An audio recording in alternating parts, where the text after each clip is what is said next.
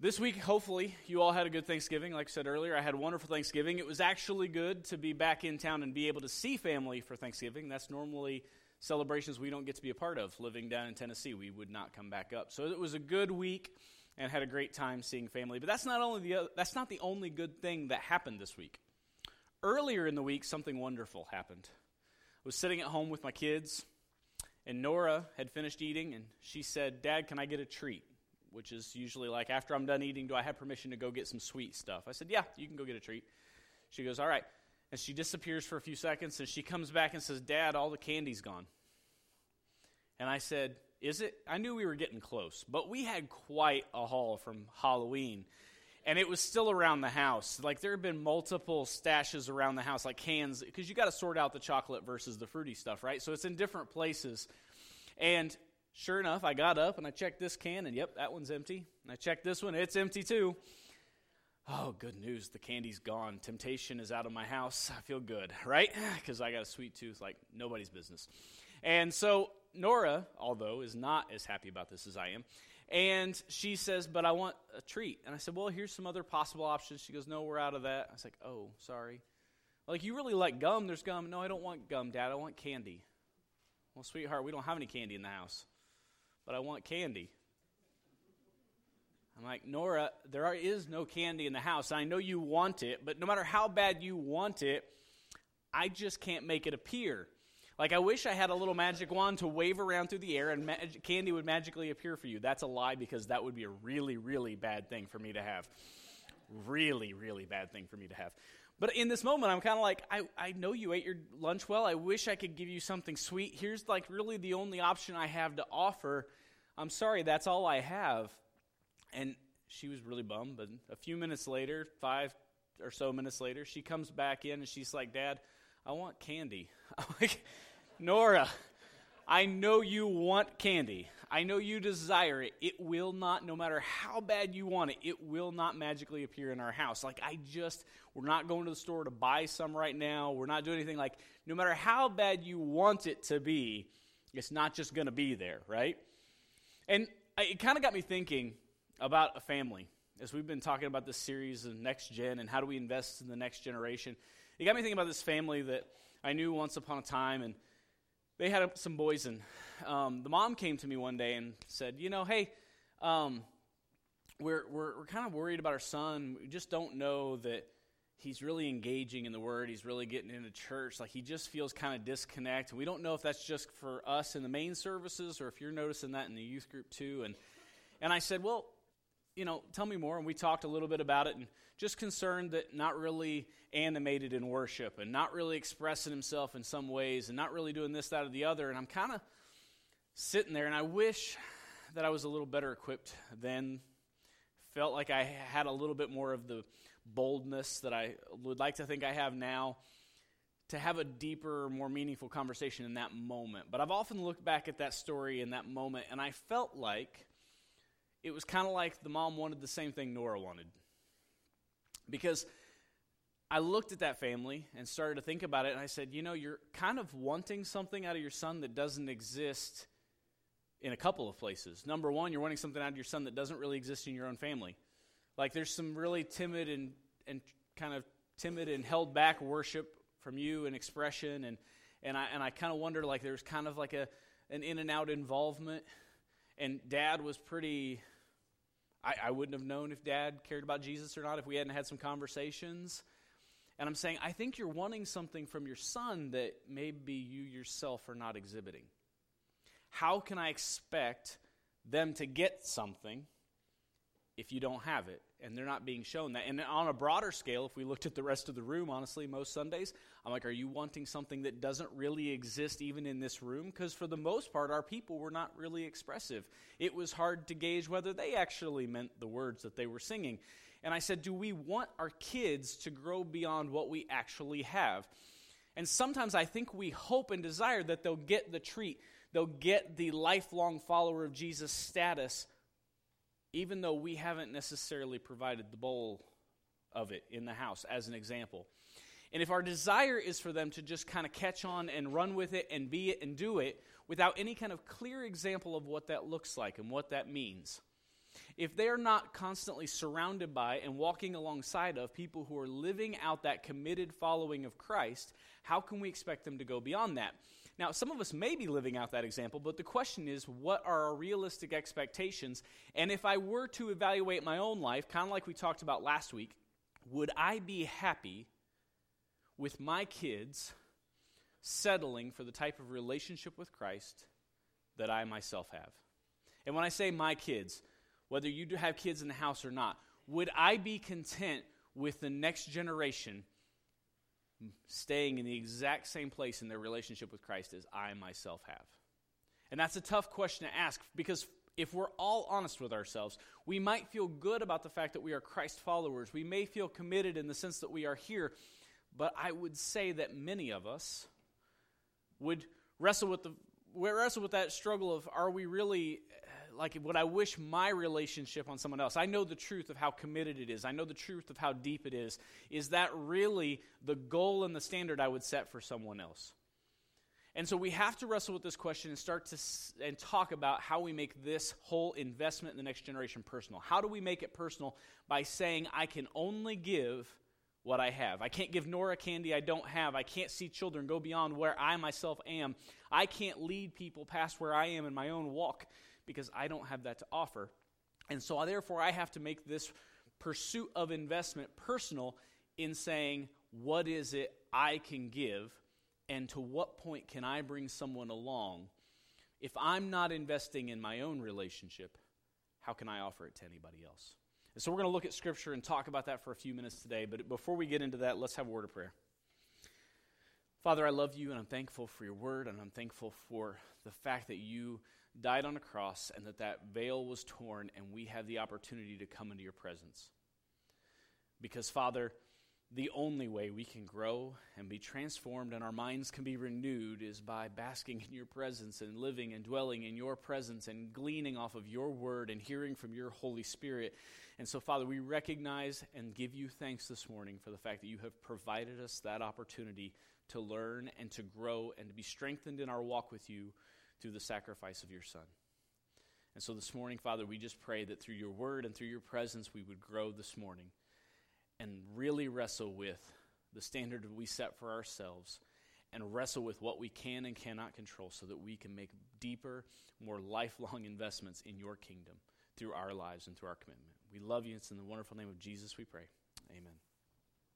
So there's another book. You got one plug for a book a minute ago, The Letters to the Church by Francis Chan, but there's another book that I really like and appreciate. I read it, probably 7 years ago or so. Not long after I got down in Tennessee, we got a new pastor in, and he had recommended this book to us by Wayne Cordero called Divine Mentor. And in Divine Mentor, Wayne Cordero talks a lot about how we ourselves tend to and get into the habit sometimes of reading a lot of literature from other pastors and other leaders. And so therefore we read a lot of this preacher, and we read a lot of this author, and we read a lot from this scholar, and we tend to start gleaning a lot of information from them.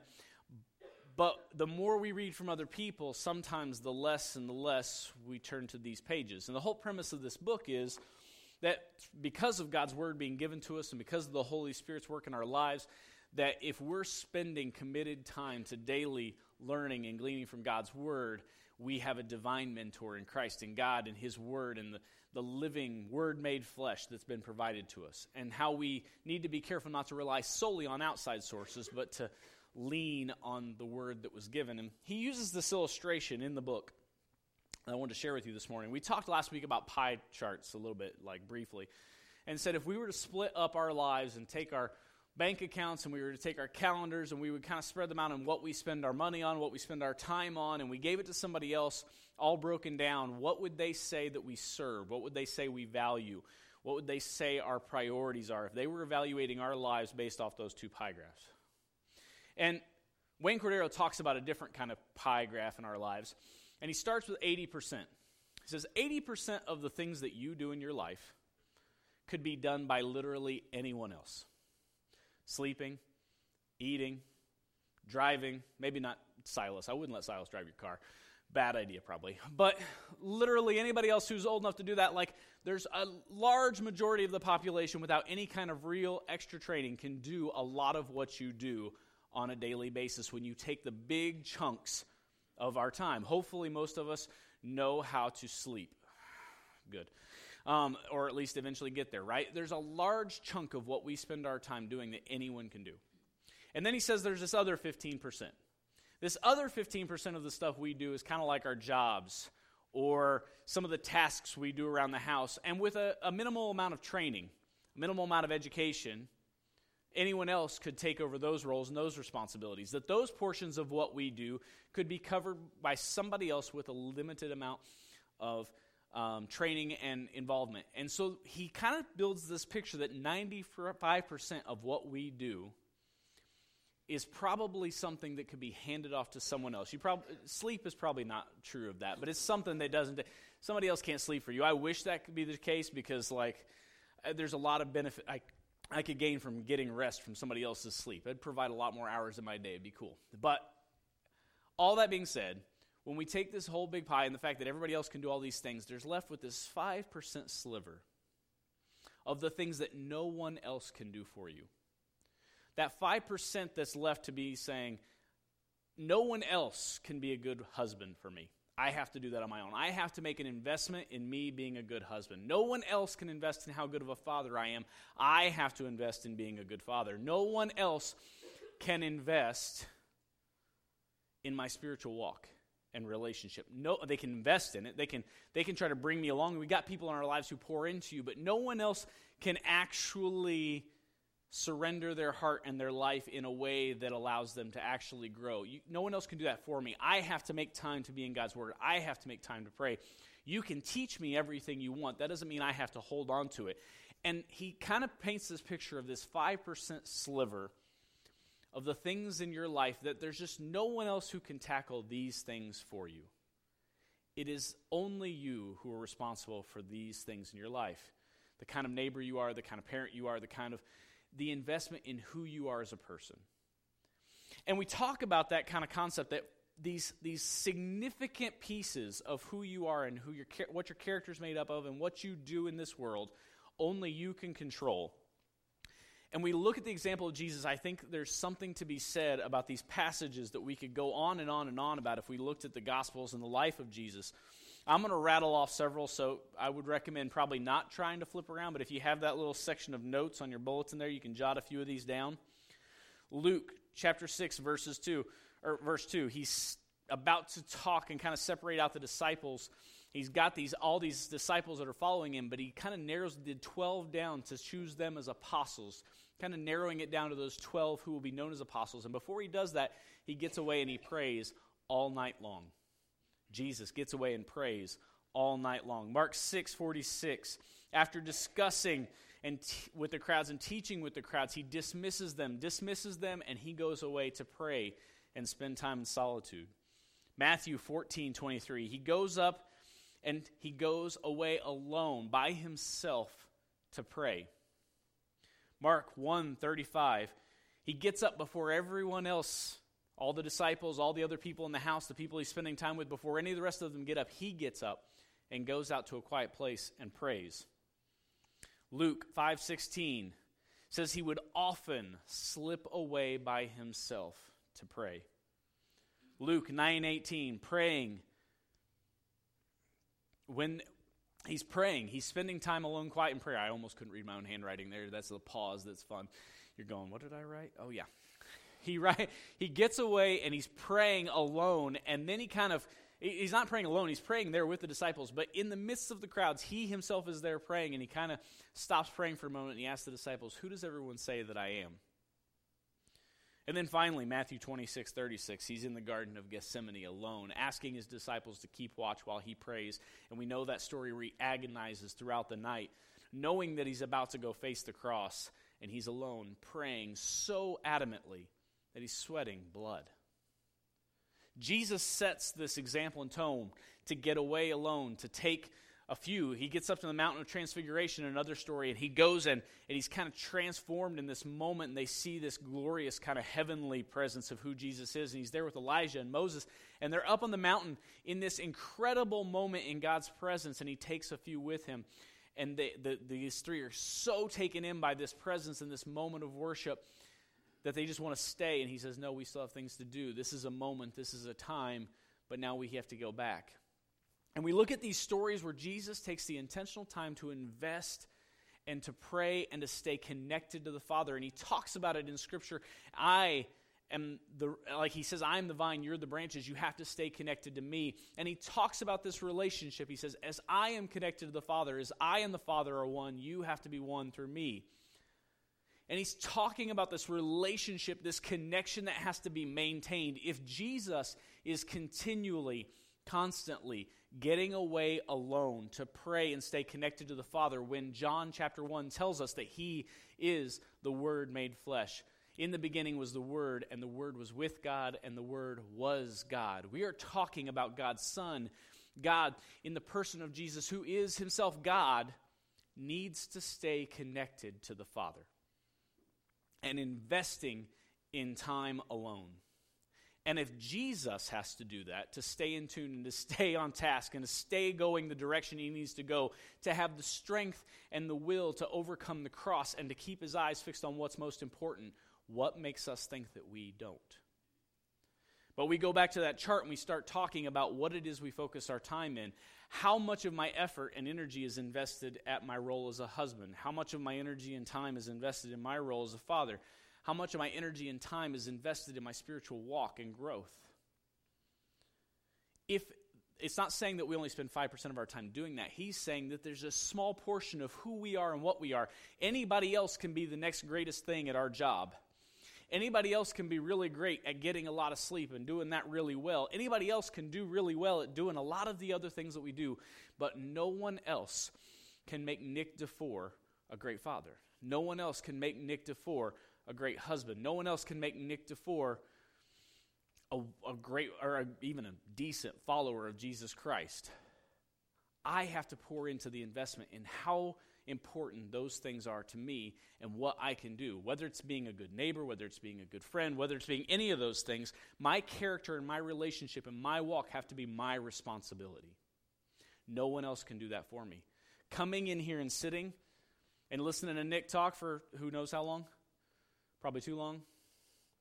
Any given week does not check off a box and somehow make me a better follower of Christ. Showing up and checking off that mark to say I showed up today does not make me a better follower of Christ. Because he says, pick up your cross daily and follow me.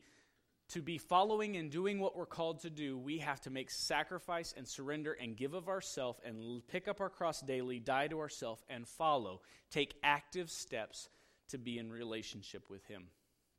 Because ultimately, if we hope to give anything to anybody, whether it's the next generation, whether it's our neighbor, whether it's our coworker, it doesn't matter who it is, I cannot offer them more than I have. There's this beautiful moment a minute ago. I wasn't planning on talking about this, but hey, it worked itself out, and it was one of those things. Beautiful moment just a few minutes ago. I'm sitting right there, and we're taking communion. And our kids being in the room, and Elia has been with us at different times. She would want to come to a service and sit with us, and so we'd take communion. We would talk to her. She hadn't made a commitment to follow yet, and so she wasn't partaking, but she was sitting there, and we would take those opportunities as we held the elements, not to make it all about ourselves and just me quiet, leave me alone, I'm doing grown-up time here, and scoot her off to the side. We would bring her in and say, hey, why are we doing this?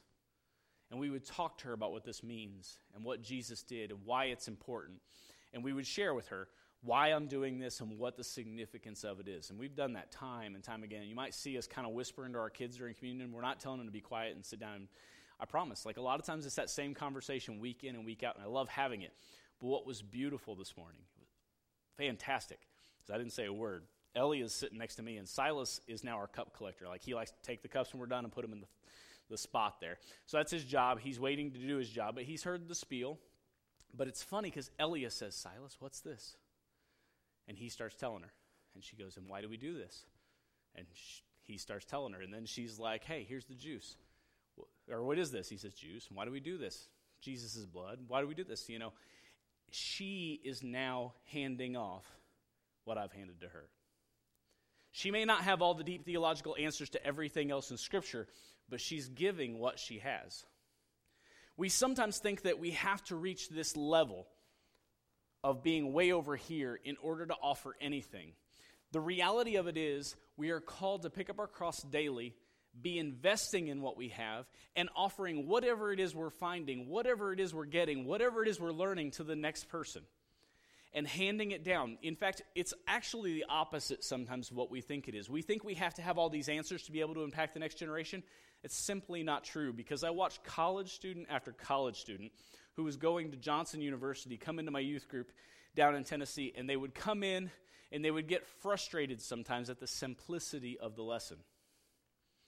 They would get frustrated and say, we should be talking about this. Or they would get up and have the opportunity to talk, and they would just talk over the kids' heads, and the kids would be like, what is he saying? This is ridiculous. Why is he still talking?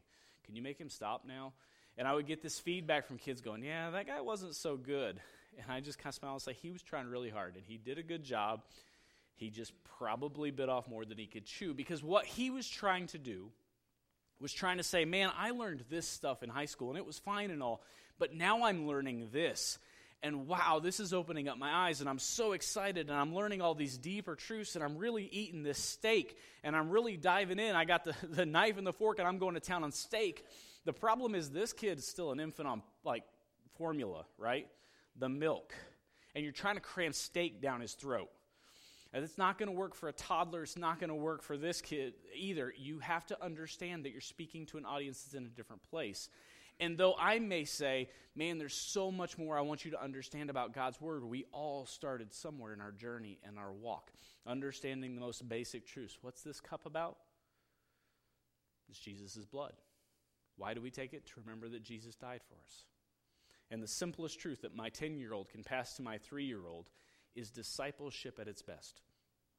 You sharing your story and what you've been through and what you've gone through and how you've learned and how you've grown and what significance those early stories in your life meant to you and what those truths meant to you in that moment is helping someone walk along that road. Us wrestling with different ways that Christ has impacted our life is always beneficial, because sometimes if we go over here and start to say, okay, here's this deep theology that I need you to understand how these books connect and how these passages come together, it's not that complicated. Sometimes it's simply a matter of saying, no, man, that story came to life for me when I was here, and this is what was going on. And man, I love that story because what God taught me through it here. And when we can personalize that and help someone walk in to our life and realize what we received from that moment, it makes such a tremendous impact. And discipleship, the act of giving what we have, becomes so much simpler. Because we take away the complication of needing to have all these deep, heavy answers, and we make it the simple truth of saying, here's what God accomplished in my life. The trick is, if I only have 3 stories to offer, because I got content with what I knew and I think I know the rest, and so I've gotten busy with work, and I've gotten busy in investing and being the best at my job, and I've gotten busy at investing in this and that and the other thing, and I get so busy with the 15 things I got going, and I got busy because honestly I got watching this show on Netflix and binge watched all 17 seasons of it. That took up a fair bit of time. And understand what I'm saying? We just get so consumed with other things that don't matter that we don't keep investing. And I shared the 3 stories I have to share, but there aren't really new stories because I'm not picking up my cross daily and continuing to walk in His presence. It's about progressing down the line, doing what I can, and at the same time also knowing when I need to hand the baton off to somebody else. When it's time for me to get out of the way and let God continue to work through somebody else. Have you met my friend so-and-so? Man, they've been a huge impact in my life, and they've taught me so much. I want you to meet them. Maybe it's about introducing them to more people, widening that circle as we continue to disciple. It's about widening that circle, which we talked about a few weeks ago. It's also about the fighting for the heart, helping people understand that the reason I follow is because of this. It's not just dumping all the facts on them. It's about helping them see the heart behind why I follow and the heart behind God that should make them want to follow. We talked about that at one point. We talked about all these different factors. They all come together, and they are all an important part of not just reaching the next generation, but in broad discipleship on the whole. And I love this story in John chapter 3, and you can turn there. We're going to kind of wrap up with this one. John chapter 3 is one of those chapters we are familiar with if we look at the beginning of it, because Jesus is talking to Nicodemus, and we get this story of Jesus and Nicodemus talking, and he's saying John 3:16 and John 3:17, and passages we're very familiar with. But if we move on a little further down the way in that chapter, there's a story I feel like gets often overlooked. And it breaks my heart because I love this, and it's really come to life to me. And here's me just sharing something with you that's really been coming to life for me and getting me excited the last couple of years. John chapter 3, starting in verse 22, Jesus has been teaching, right? And his disciples went into the Judean countryside, and he remained there with them and was baptizing. And John was also baptizing at Aenon near Salem, because water was plentiful there, and the people were coming and being baptized. For John had not yet been put in prison. Now, starting in verse 25, a discussion arose between some of John's disciples and a Jew over purification. And they came to John and said to him, Rabbi, he who was with you across the Jordan, to whom you bore witness, look, he's baptizing, and all are going to him instead of you. So let me paint this picture. This is kind of going on where John and Jesus are both here now in the same area baptizing people. And there's this argument going on, and they're kind of saying, hey, that guy, you baptized him, and now he thinks he's in charge, and everybody's going to him to get baptized. And they're going over there, and what are you going to do about this? Like, this is a big deal. He's kind of honing in on your turf. This is your spot. You're supposed to be teaching people here. You're supposed to be building them up and growing them. You're supposed to be investing in what's happening here. John answered, a person cannot receive even one thing unless it is given him from heaven. You yourselves bear me witness that I said, I am not the Christ, but I have been sent before him. The one who has the bride is the bridegroom. The friend of the bridegroom who stands and hears him rejoices greatly at the bridegroom's voice.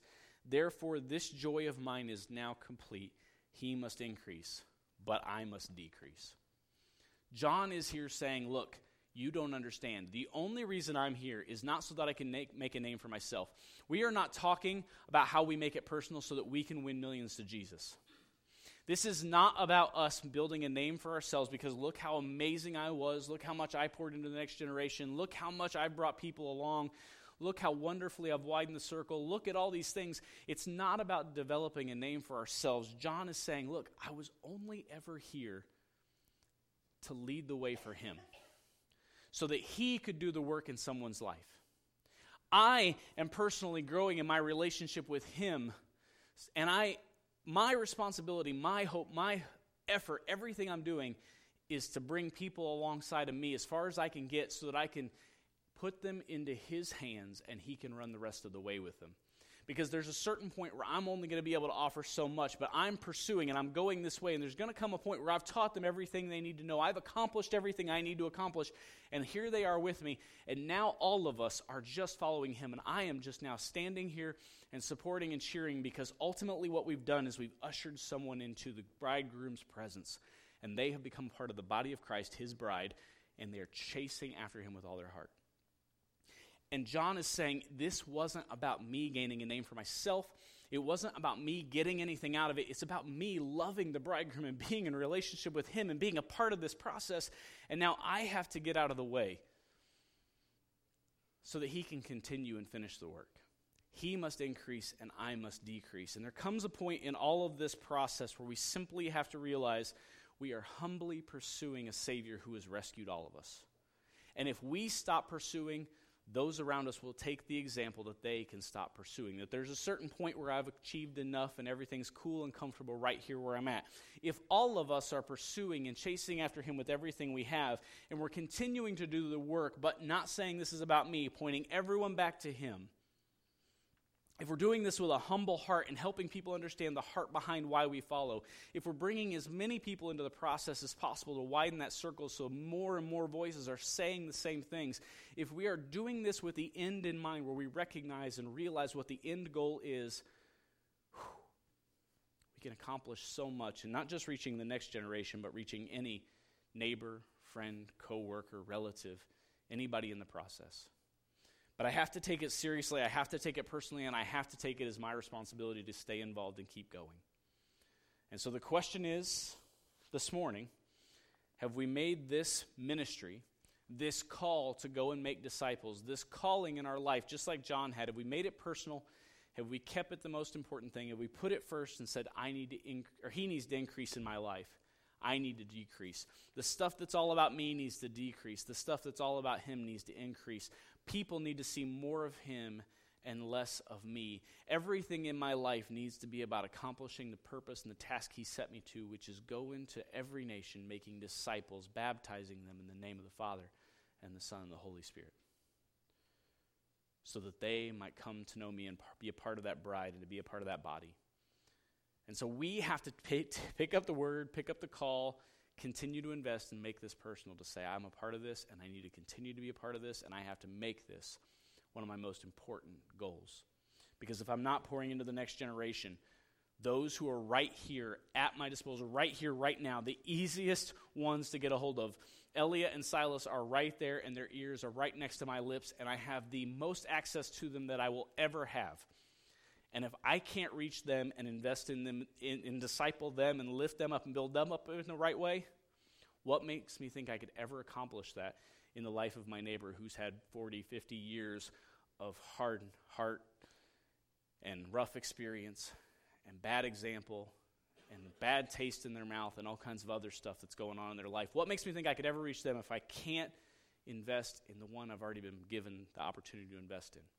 And the same is true of us. If we're not investing in the next generation, if we're not pouring into the gift and the asset that was been given to us by God to continue on the future of the church, to continue on the building of his kingdom right here in this place, what makes us think we could continue to invest beyond these walls?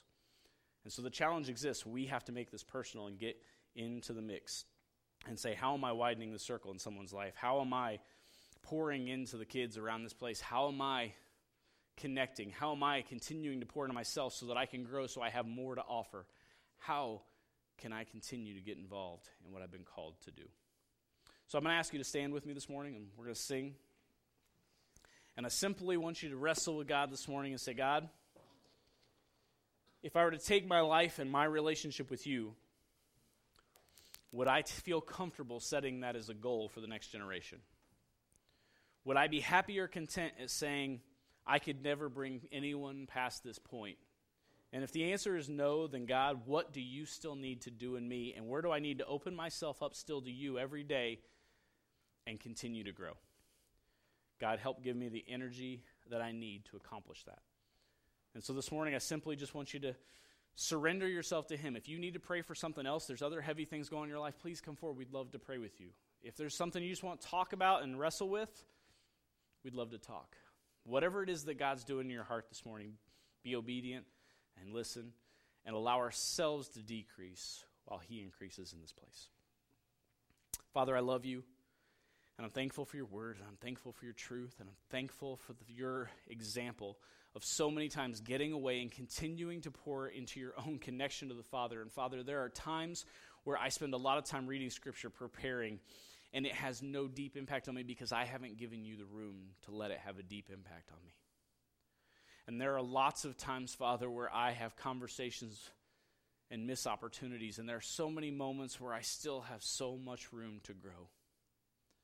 And Father, this morning I simply pray that you would help me to get out of the way. And for each and every one of us in this room who has obstacles or thoughts in our minds or things that are getting in the way of us pressing forward and growing in committed relationship to you, Father, I pray that you would help us to see the kind of examples we need to be and help us to get out of the way and make room for you so that we can continue to decrease and more people will see you through our lives.